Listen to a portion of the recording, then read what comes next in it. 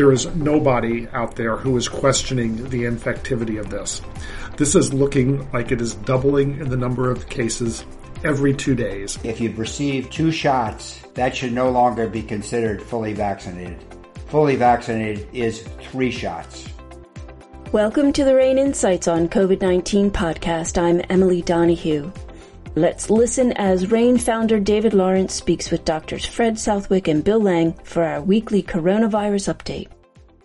Bill and Fred, again, thank you for joining us. Since we last spoke 7 days ago, it's been a very, very eventful week in terms of the data and the spread of Omicron, some of the new data that's coming out about the vaccines, and in particular Johnson & Johnson. There are domestic issues, international issues, etc. And I'm just going to open up the floor and ask you to bring us up to speed what you're seeing. Fred, I know under the category of all politics is local, not only do you and Bill have some interesting data to share broadly, but what's happening in Florida is sort of a microcosm of how people should be thinking about the current environment. So without any sense of alarm, etc., it'd be great to unpack what people should know and what they should be thinking about. David, I'd like to just start reminding everybody that when you think about any new infectious disease, and I said this last week, but you've got to think of the 3 major characteristics. Number 1 is how infectious is it? Number 2, how serious is it if the infection occurs? And number 3, how well do our mitigation tools work against it? I think at this point, there is nobody out there who is questioning the infectivity of this. This is looking like it is doubling in the number of cases every 2 days. And in fact, the case estimates that we are seeing are probably actually low because many people are not getting that sick. And we'll talk more about that in a minute. But many people are not getting that sick, and they're just not reporting it. There are still serious cases, though, and so that's the issue, is how many of those serious cases are there? But then on the third part of it is how well are our mitigations working. The in-hospital mitigation tools that we have, which are primarily remdesivir and the steroids, we don't really know that well about remdesivir. Fred might have some comments on that, but steroids are still going to work very well if they're needed, and we can talk more about that in a minute. And then the vaccines, if you're boosted, the vaccines still seem to be very protective. If you're boosted, that's very, very important. The oncoming oral medicines, they still seem like they are going to work, but we don't have them yet. They're still probably another at least couple of weeks off. They may be able to accelerate that somewhat, but you can only manufacture pills so fast. But that is the new antiviral coming from Pfizer. That looks like we'll have that pretty shortly. And then the general mitigation tools, public health mitigation tools, distancing and masks and all that. As fast as we are seeing this thing spread, I don't think it's just a matter of people not doing the mitigations. I think that this is probably just so transmissible that the only mitigation would be to hermetically seal yourself. It gets out in the air pretty easily. So I think that's kind of my general overview of where we stand. Bill, it's a really nice summary of the issues, and one, because it is so contagious, and the reproductive rate, which is how many individuals will one person on average infect, is somewhere between 10 and 12. This is at the level of measles. This is one of the most infectious agents ever reported, and it is spreading through the U.S. at a very much more rapid rate than we would have predicted even last week. There are now in the wastewater of Orlando, all samples tested showed Omicron, and in Los Angeles, similarly, wastewater has detected Omicron in all samples. So it is throughout, I predict it's throughout the United States, even if it hasn't been reported, and it's spreading. It's going to spread very, very rapidly because, as Bill mentioned, it's doubling every 2 to 3 days. that is extremely rapid. And if you look at the curve from South Africa for this particular variant, there was no little curl in the curve. It went straight up immediately. And that reflects the very contagious nature. The other big concern is that if you've received 2 shots, that should no longer be considered fully vaccinated. Fully vaccinated is 3 shots. In fact, I've heard some epidemiologists said, why didn't we say from the beginning we needed 3 shots for this? And that would be considered fully vaccinated. For example, Cornell University, all their students were required to have 2 shots. They had reported over 1,000 cases yesterday among their vaccinated population.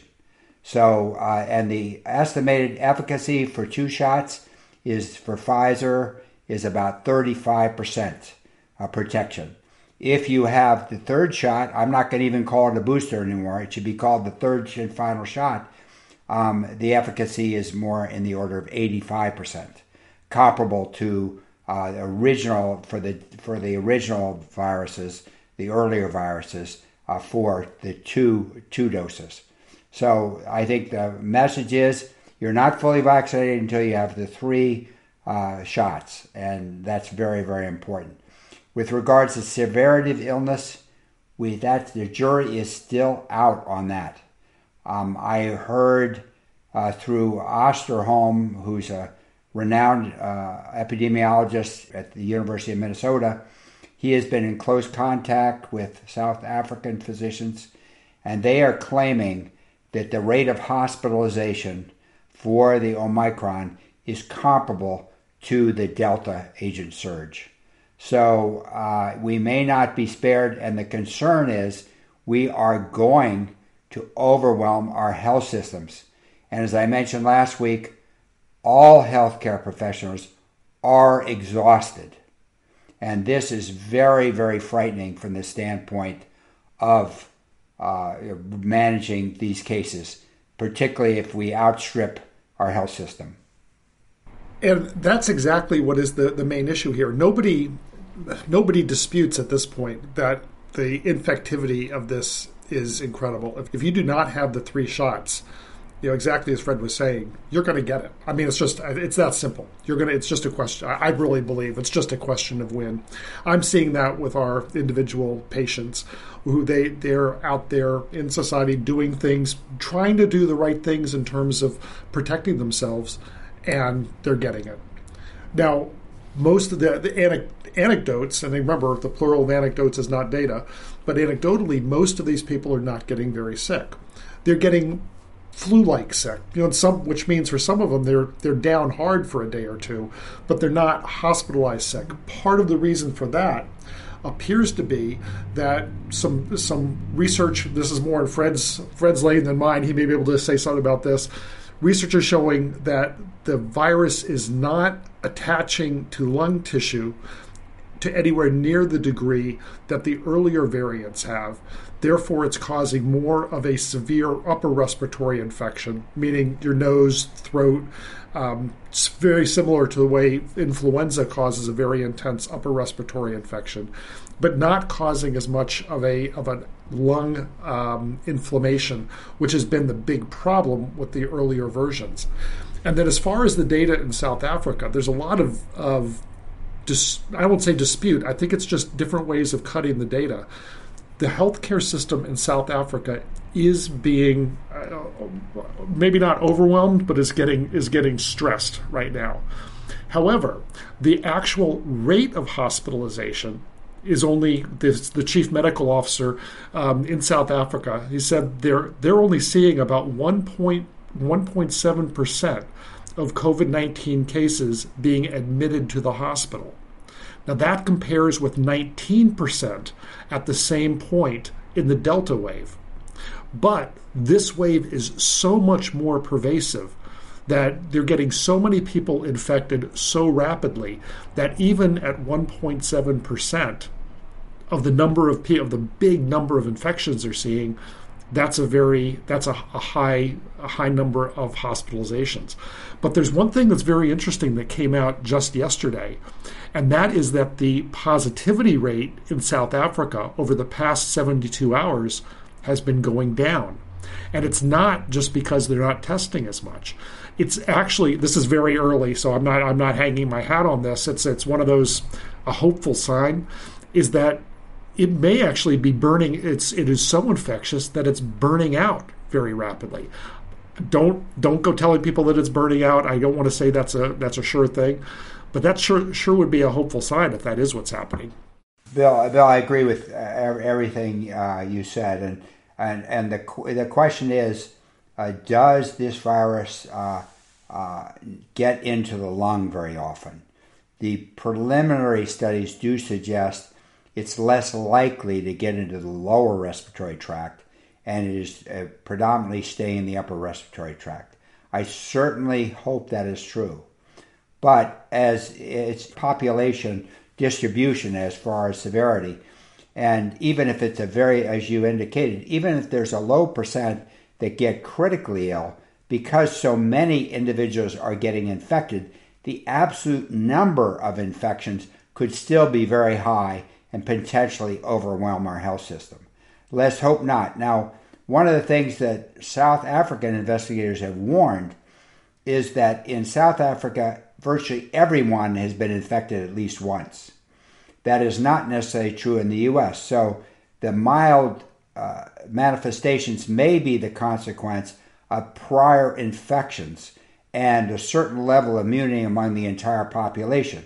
Therefore, we cannot extrapolate what's found in South Africa necessary to the United States, where there are still a significant percentage of individuals who have not been vaccinated and who have not been infected. So that's the concern, and we won't know for another 2 or 3 weeks how that's going to play out. Well, and that's one other non-hopeful statistics that's coming out of South Africa is it appears that your risk of getting infected, not severity, but just risk of infection, if you already had COVID, is approximately 5 times the risk of infection with Delta if you already had COVID. But it's that doesn't address severity issues, and as Fred was saying, that may be part of the reason why they're not seeing the severe cases. On the other hand, the vaccination rate in South Africa is less than 30%. So in the U.S. we're about double that. So that's, and their third shot rate in South Africa is less than 10%. So we're up now pretty close to 40% for booster vaccinations. It's not quite 40; it's in the upper 30s.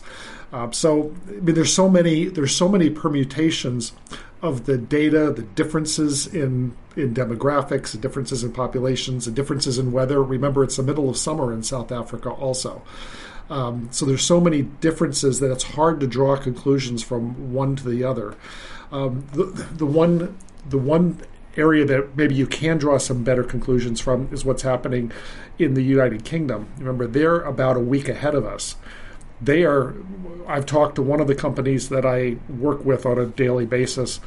They have an office in London with hundreds of people, and they said just since it started, which has really only been 2 weeks in the United Kingdom, they've had half of their people out with COVID, and they assume that most of those were Omicron.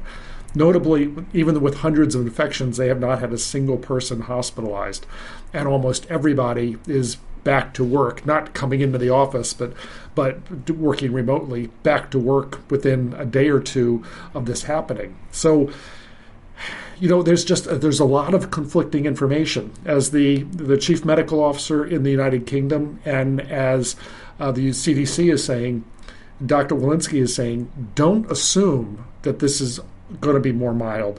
We can look at some hopeful signs and hopeful signs that it's going to be a mild infection, but we don't want to make that assumption yet. So, listening to this, if I could synthesize some takeaways for people. Number one, this new variant is multiplying very, very quickly, and the assumption is, notwithstanding the closing of borders, it's here and it's spreading. Fred, it was interesting what you said in terms of the wastewater and what's been detected down in Florida, as well as the statistics out of Cornell.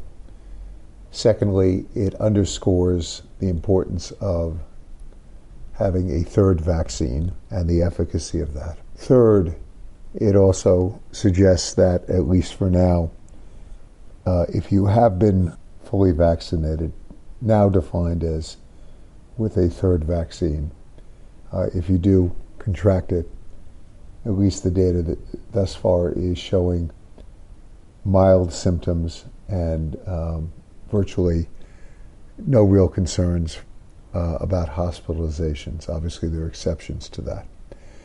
Are those the fair takeaways from all the noise? Because there's a lot of understandable alarm out there in the marketplace. Yeah, but that's an excellent summary. I think that summarizes.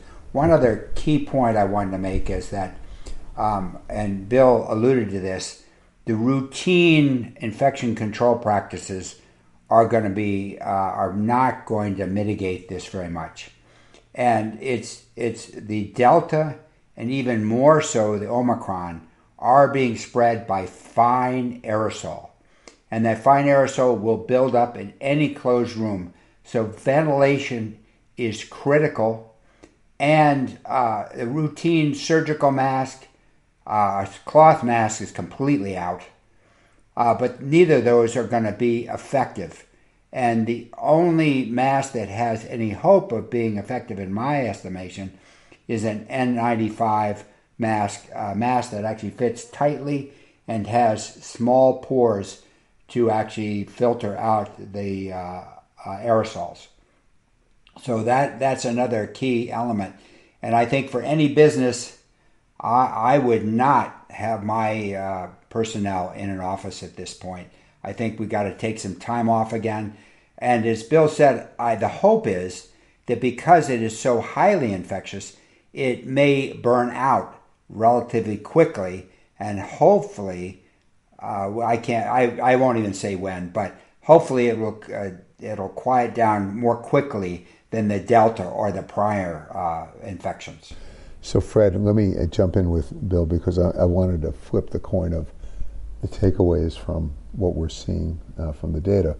So if you were an institution, I don't care whether you're a government agency, private sector, business, NGO, school, and you were going to reopen, obviously people, I guess for the schools, they're going to be leaving for midwinter break.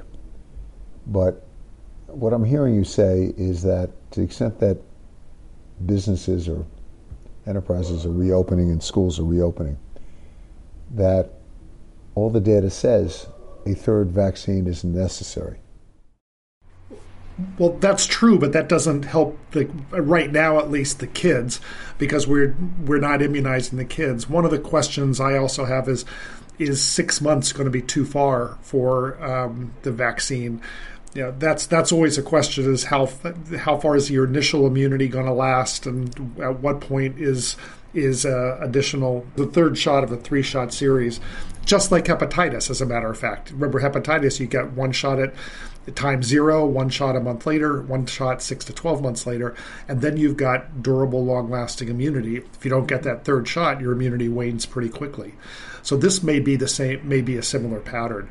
There is some evidence, again, coming from South Africa, different setting, that's showing that the third shot may not be as durable as we're hoping, but we'll see. So putting durability aside, and we have to see what the data shows, what I'm hearing from both of you in your collective judgment is that a baseline for safely either reopening or continuing to come into to closed environments would be a third vaccine. Absolutely. The data is very, very clear on that now. I was actually thinking about clear guidance being offered by whether it's the CDC or FDA or whomever.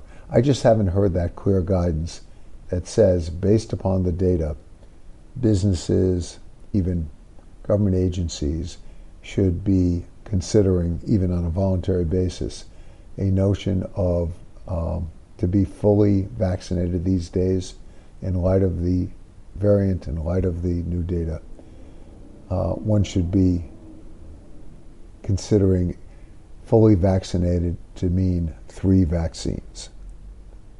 And, to defend the CDC, they have to make decisions by committee. To defend the CDC, they have to make decisions by committee. We have the luxury of deciding on our own and stating those facts. We didn't have to go through talking to multiple people about it. I think that will come. The CDC will recommend that. I don't know how quickly, and this data has literally come out in the last 3 days. So I think we have to give them a little bit of time. The problem is, this virus is raging so quickly that if you take too much time, by the time you make the recommendation, it's going to be too late. So, it's just very, very difficult because of the speed with which this particular virus is spreading. This is the fastest I've ever seen anything spread. I hope I can express this correctly, but right now we need to be thinking that we have 2 separate epidemics. We have an epidemic of Delta being slightly less infectious, but much higher potential for severe disease and hospitalization and unfortunately death. We think a higher potential of that than Omicron. And then we have this Omicron that is just all the things we've said about it as far as going like gangbusters. In most of the U.S., as of today, most cases are still Delta. That's probably not going to be the case, maybe even by Christmas, but certainly by New Year's, I think will likely be primarily Omicron. But right now, you still need to be thinking about these 2 different ones, with Delta being less infectious. But if you get that, you have a higher chance of a more difficult outcome. Well stated. I completely agree with Bill on that, and we cannot forget the Delta, which is clearly very deadly. We've spoken about the data that comes out of the U.S., South Africa, UK. Is there any data out of Israel, which has often been very, very important to assessing the risk here? Is there anything new out of Israel that people should be aware of? David, one other thing I'd like to just I think it's important to keep in mind, I think we've kind of touched on this a little bit with the Omicron variant, is everything you're seeing in the headlines and hearing from various public health authorities is worst case analysis. It's not unreasonable worst case analysis, but it is worst case because you don't want to get it wrong. And that's what everyone should be thinking about. They should be assuming this is going to be bad and taking every action you can take to prevent it, because we don't know for sure yet that it's not. However, there is an alternative possible outcome, and the alternative outcome is that Omicron is in fact less severe because it does not infect the lungs. It is in fact much more infectious. We know that a highly infectious agent of a variant will displace a less infectious agent. So Omicron displaces Delta. Omicron becomes the dominant, if not sole strain, and then everybody essentially is either immune from vaccination or infection, and the epidemic begins to burn itself out. That is I think is a very, very possible, plausible direction this is going to go. I don't want to say that everyone should assume that that's going to happen and therefore make your judgments and decisions based on that. But I think that as you're looking at all hearing, I should say, all the bad things that could happen, this also could have a very positive outcome. I'm a little less optimistic now. And just a warning, because I am very fearful that our health systems are going to be overwhelmed. And particularly at states like Texas and Florida, where they actually are preventing effective infection controls. So this leaves these populations extremely vulnerable. And even though a small percent will get severely ill, that small percent of a large number infected could overwhelm our health systems. And that's why I think we have to be as conservative and encouraging of aggressive isolation at this point until we know more. And I don't disagree. My point is just everyone is just think that there could be other alternatives. It doesn't change what we need to do right now, which is take all of the proper measures to control. I just don't want to leave anyone with the easy way out. Okay. No, I agree. So while this debate is raging, we're not really debating anything. There's I think, a very, very clear consensus view that emerges in our conversations. But it is interesting because I just received off my phone an announcement that the CDC has stated that unvaccinated students exposed to COVID can stay in school under a new testing protocol. So, Fred, once again, I sort of feel this is a giant game of whack-a-mole, that you knock one down and something else pops up. But, so much for isolation and protocols and vaccine mandates. In conclusion, what should we be looking for in the coming weeks, guys? I think the major concern I have is the illness severity of the Omicron. And if it's mild, that's great news. If it's more severe than we thought, that would be very worrisome. And specifically, I'd be looking at hospitalization rates, but not just hospitalization rates. You need to look at what the UK National Health Service reports, which is persons in hospital, because it's the other thing that they reported in South Africa is that length of stay with Delta was typically 8 days. Length of stay with Omicron is typically 3 days. That makes a huge difference. That's why even with a surge in hospitalizations in South Africa, they have not seen an overwhelming of a hospital because people are in and out pretty quickly. All right, I want to thank you both for clarifying so much. There's a lot for people to think about, but you did a great job, as always, synthesizing it and simplifying the pathway ahead and what to be looking for. Bill, Fred, be well. Thank you, David. Thanks, David. Dr. Bill Lang is an expert in public health responses to biological incidents, including pandemics. Dr. Fred Southwick is an infectious disease specialist at the University of Florida College of Medicine. Both doctors are part of the RANE Expert Network. Individuals and organizations turn to RANE for risk intelligence that cuts through the hype to focus on what they need to know, what to expect, and what to do. Sign up for our coronavirus solution. Visit us at ranenetwork.com. That's RANE network.com. I'm Emily Donahue. Thanks for listening.